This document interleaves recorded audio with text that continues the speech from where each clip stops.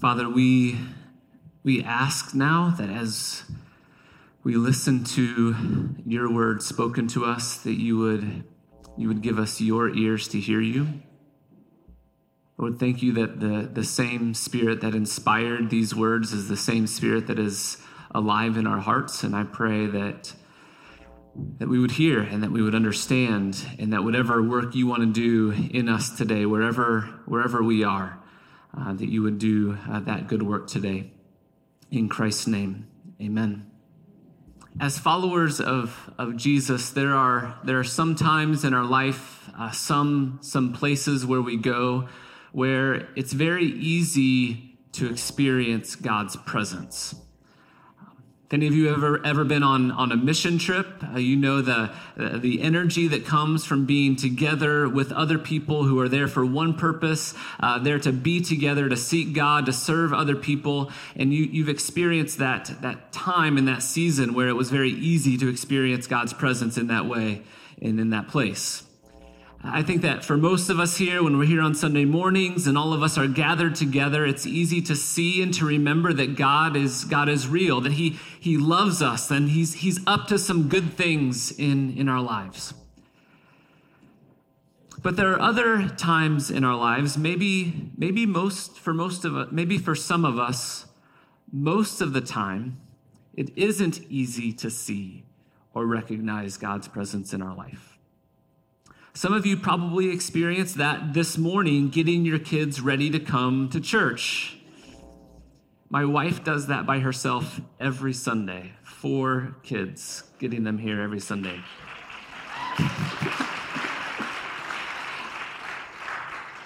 It's an amazing thing. For some of you, it's your daily work that you do. It's really difficult for you to see and recognize God's presence there. Others of you maybe right now are facing circumstances in your life, frustrations in your life, sickness, conflict with somebody that you love, and you're just asking God, where are you in all of this? Christians in Ireland, the Celtic Christians thousands of years ago, said that there were certain places in the world that they called thin places.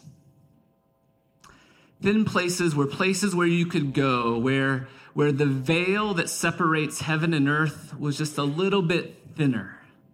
And when you went there, you could experience God's presence in a unique way. Places where you go and you can experience and taste the presence of God in a unique way. Over the last couple of years here at Broadway, we have been talking about our Christian hope. You can describe our Christian hope in a lot of different ways. One of the ways we've been describing that is that our Christian hope is that one day that God will make His place and our place the same place. And here in our lives right now, we do get glimpses and tastes of that future reality. But because of human sin and because of the fallenness of our world, there is this gap. There is this veil between heaven and earth that keeps us from fully experiencing God's presence right now. But there are some times, and there are some places where it seems like that veil is a bit thinner. Places where we go, where we can get a taste of God's presence. These Celtic Christians called these places thin places. When I was in high school, one of those places for me was called Indian Creek Baptist Camp. And it's a small little camp just north of Bedford, Indiana. It wasn't an impressive camp at all. It was very rustic. The pool was terrible.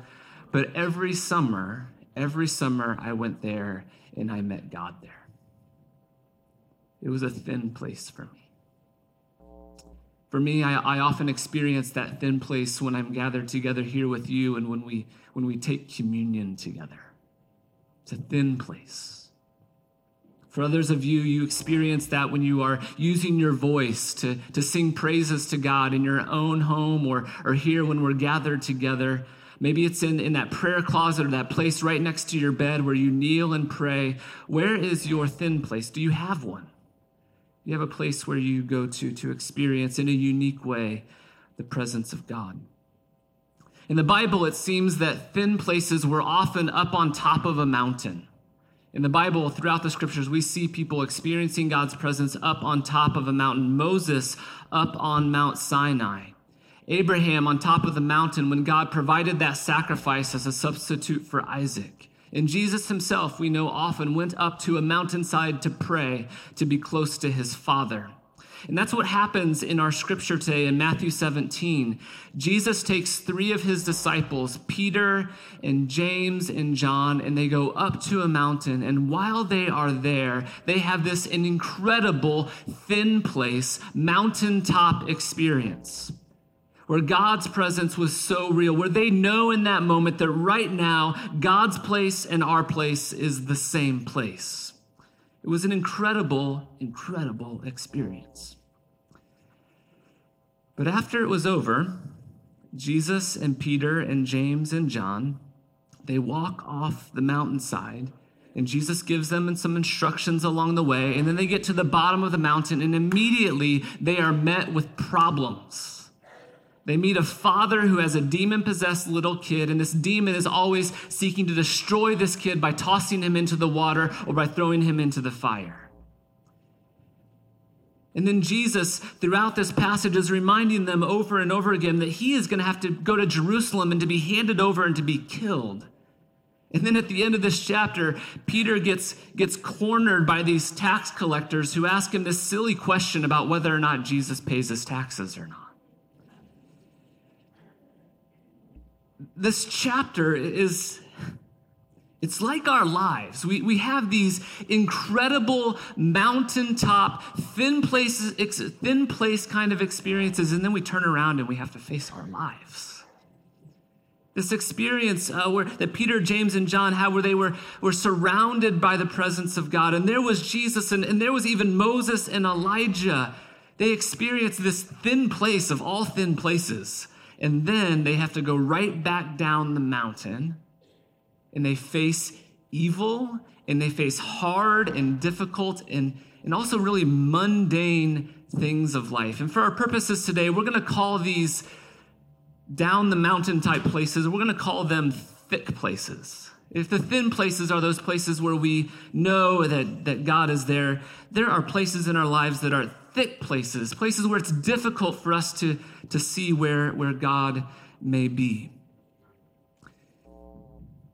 We have to face our life that is often filled with sickness and evil and the fear of death and the frustrations of paying taxes and the other mundane frustrations of our lives.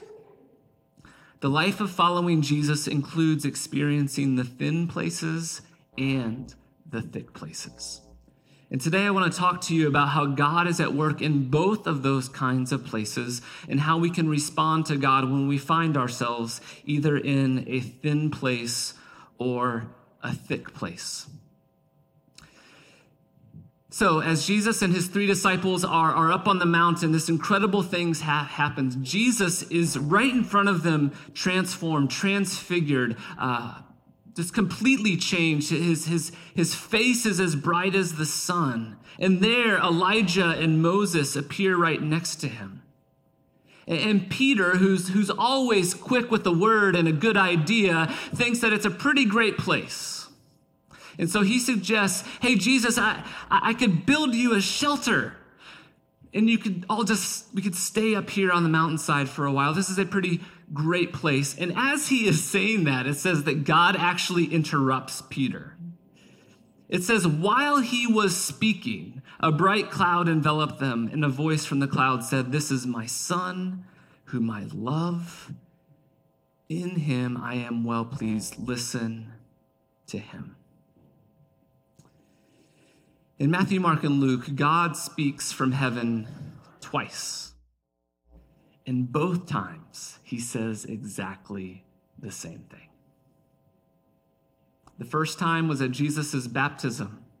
And Jesus comes up out of the water, and a dove comes and descends on him, and a voice from heaven says, "This is my son. In him I am well pleased." Who is Jesus? This is the most important question that any of us can ask. And it's a question that the world has been asking for 2,000 years. There have been more songs written about him, more books written about him, more people that love him and more people that hate him. You can do whatever you want with Jesus, but you can't ignore him. His existence, the fact of his existence, the impact that he has on our world demands some sort of answer about who we say that he is. The most important question that any of us can ask is not, what am I going to do with my life? Why am I here? Who should I marry? The most important question that we can answer is, who is Jesus? And this voice from heaven twice says, this is my son whom I love. In him I am well pleased. It's a voice from heaven. And so the question is, will you submit, will you follow, and will you, God adds the second time, listen to him? What happens in this story is that the veil between heaven and earth, it doesn't just get thin as they're up there praying, it gets ripped wide open. And when that veil is ripped open, Peter, James, and John see Jesus in all of his glory, in his perfect humanity and in his full divinity. They see Jesus for who he is. They see his glory, and they hear this voice from heaven saying, this is my son. In him I am well pleased. Listen to him.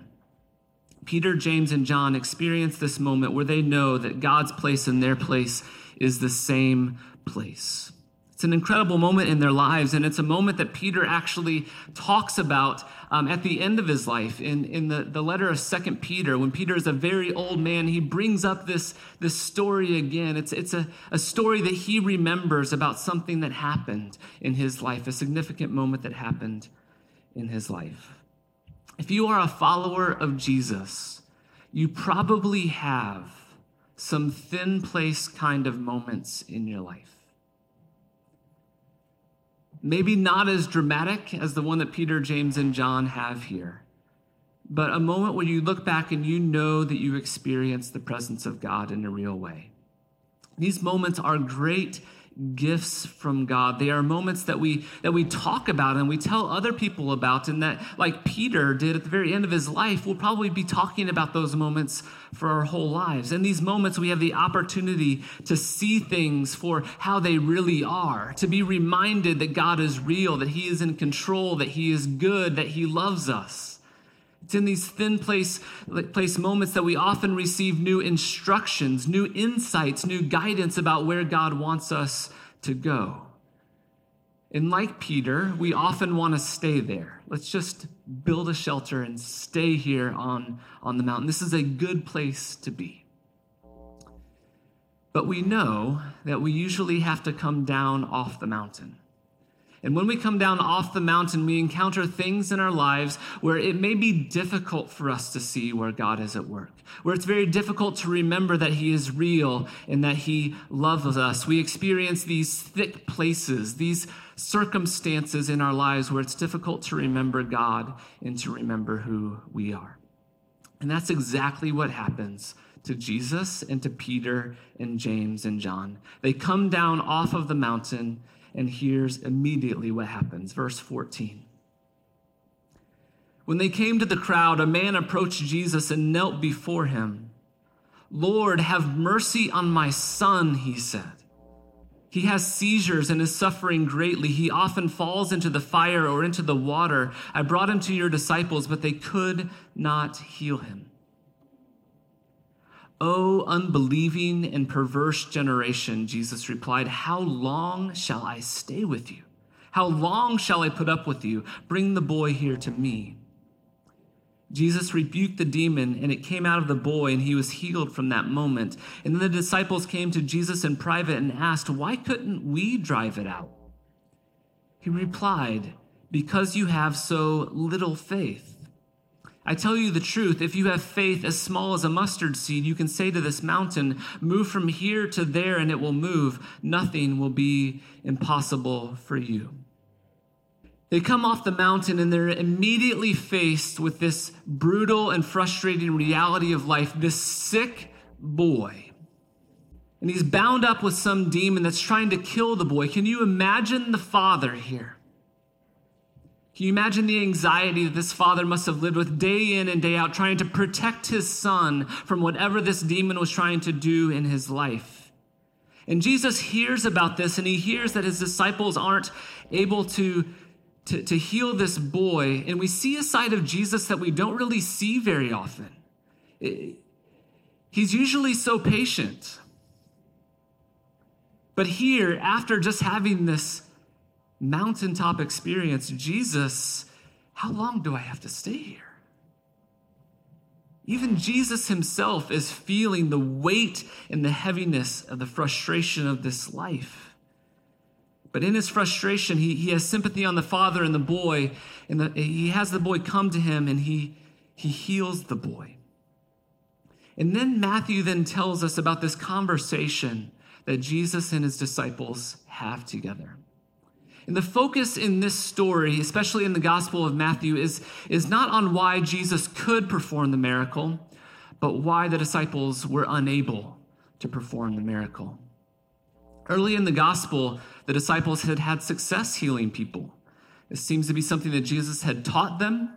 He had given them authority to do this thing, but in this story, they are unable to heal the boy. And this word in the Greek, unable, shows up 3 different times. I brought him to your disciples, but they were unable to heal them. And the disciples ask, why were we unable to drive it out? And then Jesus, in his response, says, you can say to a mountain, move from here to there, and it will move. Nothing will be unable for you to do. Why were the disciples unable to heal this boy? Jesus gives some instructions here to the disciples about how to live in the thick places, how to respond when we come to a circumstance in our life where it seems as if God isn't there, and that nothing that you can do, nothing in your own strength is able to address and to change the circumstance that you're facing. So what's Jesus' answer to why they were unable to heal the boy? They were unable to heal the boy because they had little faith. Because they have little faith. And so it must be that the disciples need to have more faith, bigger faith, right? That somehow the disciples' faith wasn't strong enough, big enough. But here's Jesus' answer. You weren't able to heal the boy because you had such little faith. But if you have faith as small as a mustard seed, you could tell this mountain to go from here and there, it would be done for you. The problem is little faith. The solution is little faith.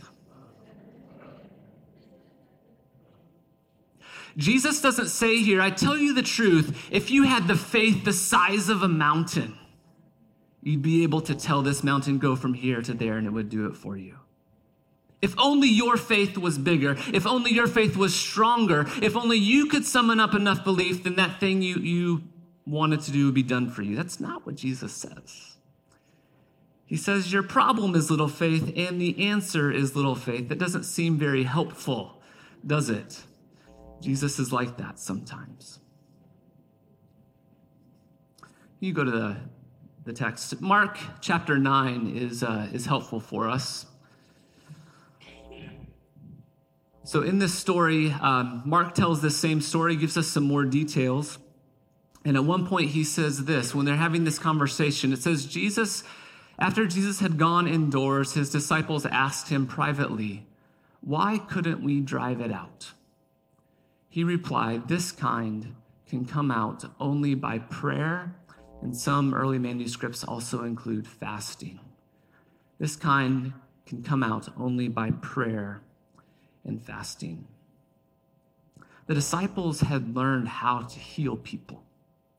They had done it before, and it seems that they had begun to rely on their own strength, on their own ability, on their own authority. And they were now facing a certain kind of thick place, a problem that could only be responded to with the kind of faith that prays and fasts.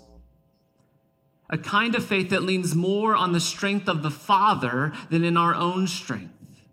A kind of faith that acknowledges that our little faith, it isn't enough.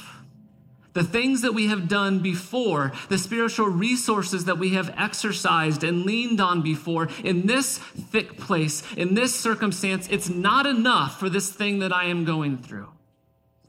More dependence is needed. Prayer is needed. We need a little faith that knows to say its prayers and to become completely and totally dependent on God. In the thick places, we learn about our inability, about our unableness. We learn that what worked before for us doesn't work anymore. We learn that there is a different kind of faith, however big or small, that we're being called to. A faith that still may be small and little, but that depends on God more, that rests in God more. A faith that realizes that we don't hold the answers or the strength, that we can't summon enough faith, but that we can look to and listen to the one who has the authority and the ability to do impossible things. And I want to suggest to you that we only learn this inability, this unableness, we only learn those in the thick places. There are certain things that you can only learn in the thin places, in the mountaintop experiences. But there are other things that we can only learn in the thick places, where the difficulties and frustrations and disappointments of our lives are so heavy, and we come to the end of all of our resources. We come to the end of all of the tools in our tool bag, and when we have to learn that there is something more yet about God, more yet about our dependence on Him and our relationship with Him that we're now being called to seek and to go deeper into. It's in these kind of thick places where we come to the end of ourselves, come to the end of our rope, and we realize, I don't have anything anymore. I don't have what it takes to get through this thing anymore. If real change is going to happen in my life, if anything new is going to happen in my life, if any healing is going to happen, God, you are going to have to do it. And so we are left with prayer and fasting. There are some other kinds of thick places in life, not the heavy trials of life where we're facing evil and suffering, but sometimes the mundane, routine, everyday annoyances of life, like paying our taxes. Chapter 17, verses 24 and 25. After Jesus and his disciples arrived in Capernaum, the collectors of the 2 drachma tax came to Peter and asked, "Doesn't your teacher pay the temple tax?" "Yes, he does," he replied. Peter gets cornered by some tax collectors about this yearly tax that all Jewish people were supposed to pay. It was a tax that went directly to the temple to pay the priests and to pay the people who cleaned the temple and kept the temple functioning. And Peter gets cornered by these tax collectors and asks him whether or not Jesus pays it. And I think Peter's like, I'm not really sure, but I don't want to have this conflict with these people right now. And so he just says, yeah, he pays it. Maybe Jesus did pay it, but I think what's going on here is Peter is really wanting to avoid conflict, kind of like what I like to do, and he just avoids the conflict altogether. He kind of makes up an answer, and then he goes into the house. I think that because of the conversation that Jesus then has here with Peter. When Peter came into the house, Jesus was the first to speak. "What do you think, Simon?" he asks. "From whom do the kings of the earth collect duty and taxes? From their own sons or from others?" "From others," Peter answered. "Then the sons are exempt." Jesus said to him, "But so that we may not offend them, go to the lake and throw out your line. Take the first fish you catch, open its mouth, and you will find a 4 drachma coin. Take it and give it to them for my tax and yours. Peter, the kings of the earth, do they tax their sons or do they tax other people? They tax other people, of course. Caesar doesn't go to baby Caesar and say, baby Caesar, give me money. He goes to other people and he asks them for their taxes. Jesus uses this as an illustration about this particular tax. Who is the king of the temple? God is. Who just spoke from heaven and said, this is my son whom I love? God did. So Peter, I'm a son. I'm the son. I'm exempt from this tax. But pay it anyway. Pay it anyway, so as not to offend them. Now, this is really interesting because when does Jesus ever really concern himself about not offending people? Especially the people that are in charge of the temple. This is the guy who just here in a few weeks is going to go and turn over the tables in the temple and offend them very much. Jesus lives his life according to one thing, under one reality, that he is the Son of the Father and that the Father loves him. And because of that, he is free. And Jesus invites us to live into that same kind of relationship with the Father. That in our lives, in the thick places of our lives, wherever we find ourselves, to remember that we are children of the Father, that we are free. But here Jesus says, I'm free to not pay this tax, but so that we don't offend, just pay it. What's going on here? Jesus has never been concerned about offending these people. This seems to be the people that he actually is most interested in offending. But here he says, so that we don't cause offense, just pay it. Jesus is on a mission right now. He is on a mission to go to Jerusalem and to die, and at this point, he doesn't want any distractions. If he and his disciples cause some sort of scuffle here about whether or not to pay taxes, it's going to distract from that mission. Maybe people would even start getting confused that his whole mission was about money after all. Jesus is picking his battles here. And in our day-to-day lives, we face all sort of thick places where we have to decide which battles are worth fighting and which ones are just a distraction. Do I get into that political debate on Facebook? Probably not. The guy in the office always leaves his dishes in the sink. Is it worth making a big deal about or not? As followers of Jesus, we have to pick our battles. In the thick places of our mundane life, we have to decide what's worth it and what's just a distraction. And are we going to use our freedom as sons to get our own way and to maneuver and to get the advantage of someone else or to defend ourselves or to get a leg up on someone? Or are we going to be at rest knowing that we are children of God?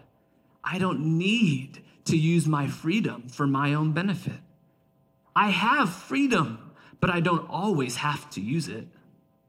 There's no need to defend myself or to offend others just because I can. There are hills that are not worth dying on, and it would be a distraction or a waste of my time to pursue it. Jesus is so confident in his identity in the Father, as a son of the Father, that he is willing to not exercise his freedom even when he could. He doesn't demand his rights at every turn. He does what people expect of him, even if it's an annoying burden, even though he doesn't have to do it because he knows who he is. He doesn't have to demand his rights all of the time. He's free to not be offended. Can you imagine the church being a place like that? The people who are free to not be offended? The people who remember who we are? A people who are so aware of our identity as children of God that we don't have to be offended anymore by other people's opinions or preferences or convictions? There's a level of spiritual maturity that both knows who we are and knows what our rights are, but knows that we don't have to demand them all of the time.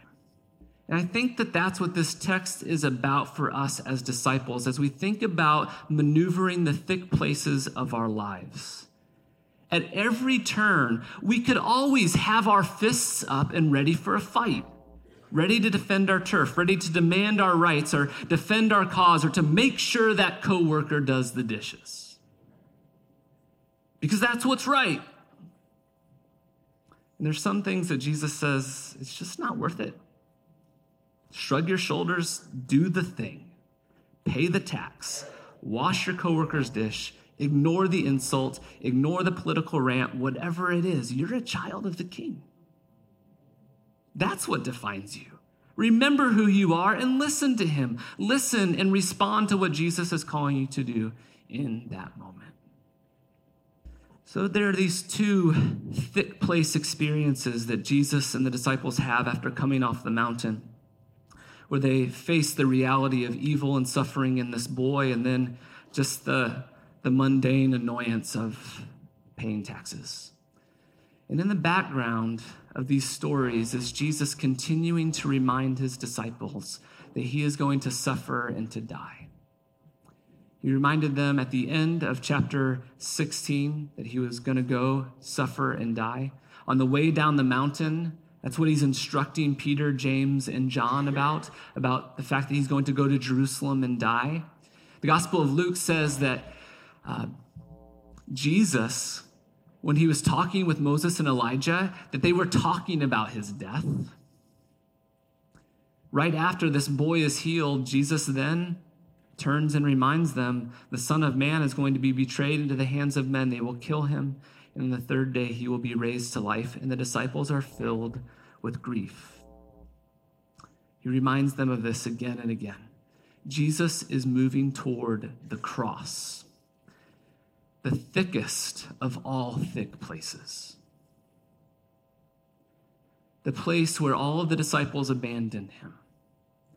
A place where he was mocked and spit on and whipped. The place where it was really hard, where it was impossible for the disciples and for those who were following Jesus and for his mother to see how God could be any part of the execution of this perfect man. Jesus gives up his rights as the Son of God, and he takes on a burden that he did not need to carry and entered into the thickest of all thick places by taking on the sin and suffering of the whole world on the cross. Just a few weeks after hearing that voice from heaven, "This is my Son, in him I am well pleased, listen to him," he would then experience this sense of complete abandonment by God. My God, why have you forsaken me?" But friends, this is the good news. The miracle of the gospel is that thick place of the cross became the thinnest place of all. Jesus' suffering becomes the place where we see the presence and work and power of God most clearly. It's the place where God himself actually chooses to make my place his place on the cross, so that forever we could be together in the same place. The great story of the Christian faith is that we serve a God who entered into our experience, who took on our flesh and entered into our world filled with thick places. He faced evil. He endured suffering. He faced the common, everyday annoyances and nuisances of life. We serve and worship a God who knows where we have been. We're not alone. We have someone who has walked with us and has endured this life with us. So friends, whether you are experiencing right now a thin place in your life where you are experiencing the presence of God in a real and tangible way, continue to listen for him and to pay attention for what he has for you in that place. If you are going right now through a thick place, remember that God is there with you. He's calling you to walk with him and to be with him and to turn to him and to realize that you are now perhaps at the very end of yourself, and the only thing you can do is to learn to be dependent and to pray and to rest in him.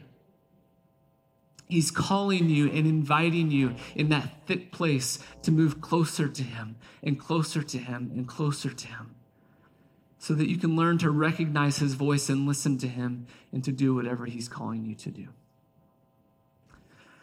Lord, we thank you for the thin places and the thick places of our lives, and we thank you that you are there in both of them, even when we can't see, that you are there, that you are at work, and that you are calling us to a deeper dependence on you.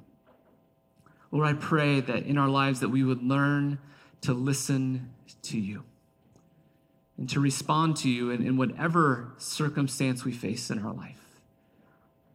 Father, teach us a deeper dependence, and I pray that would be reflected in our life, in a life of dependence and in prayer and in fasting. Amen.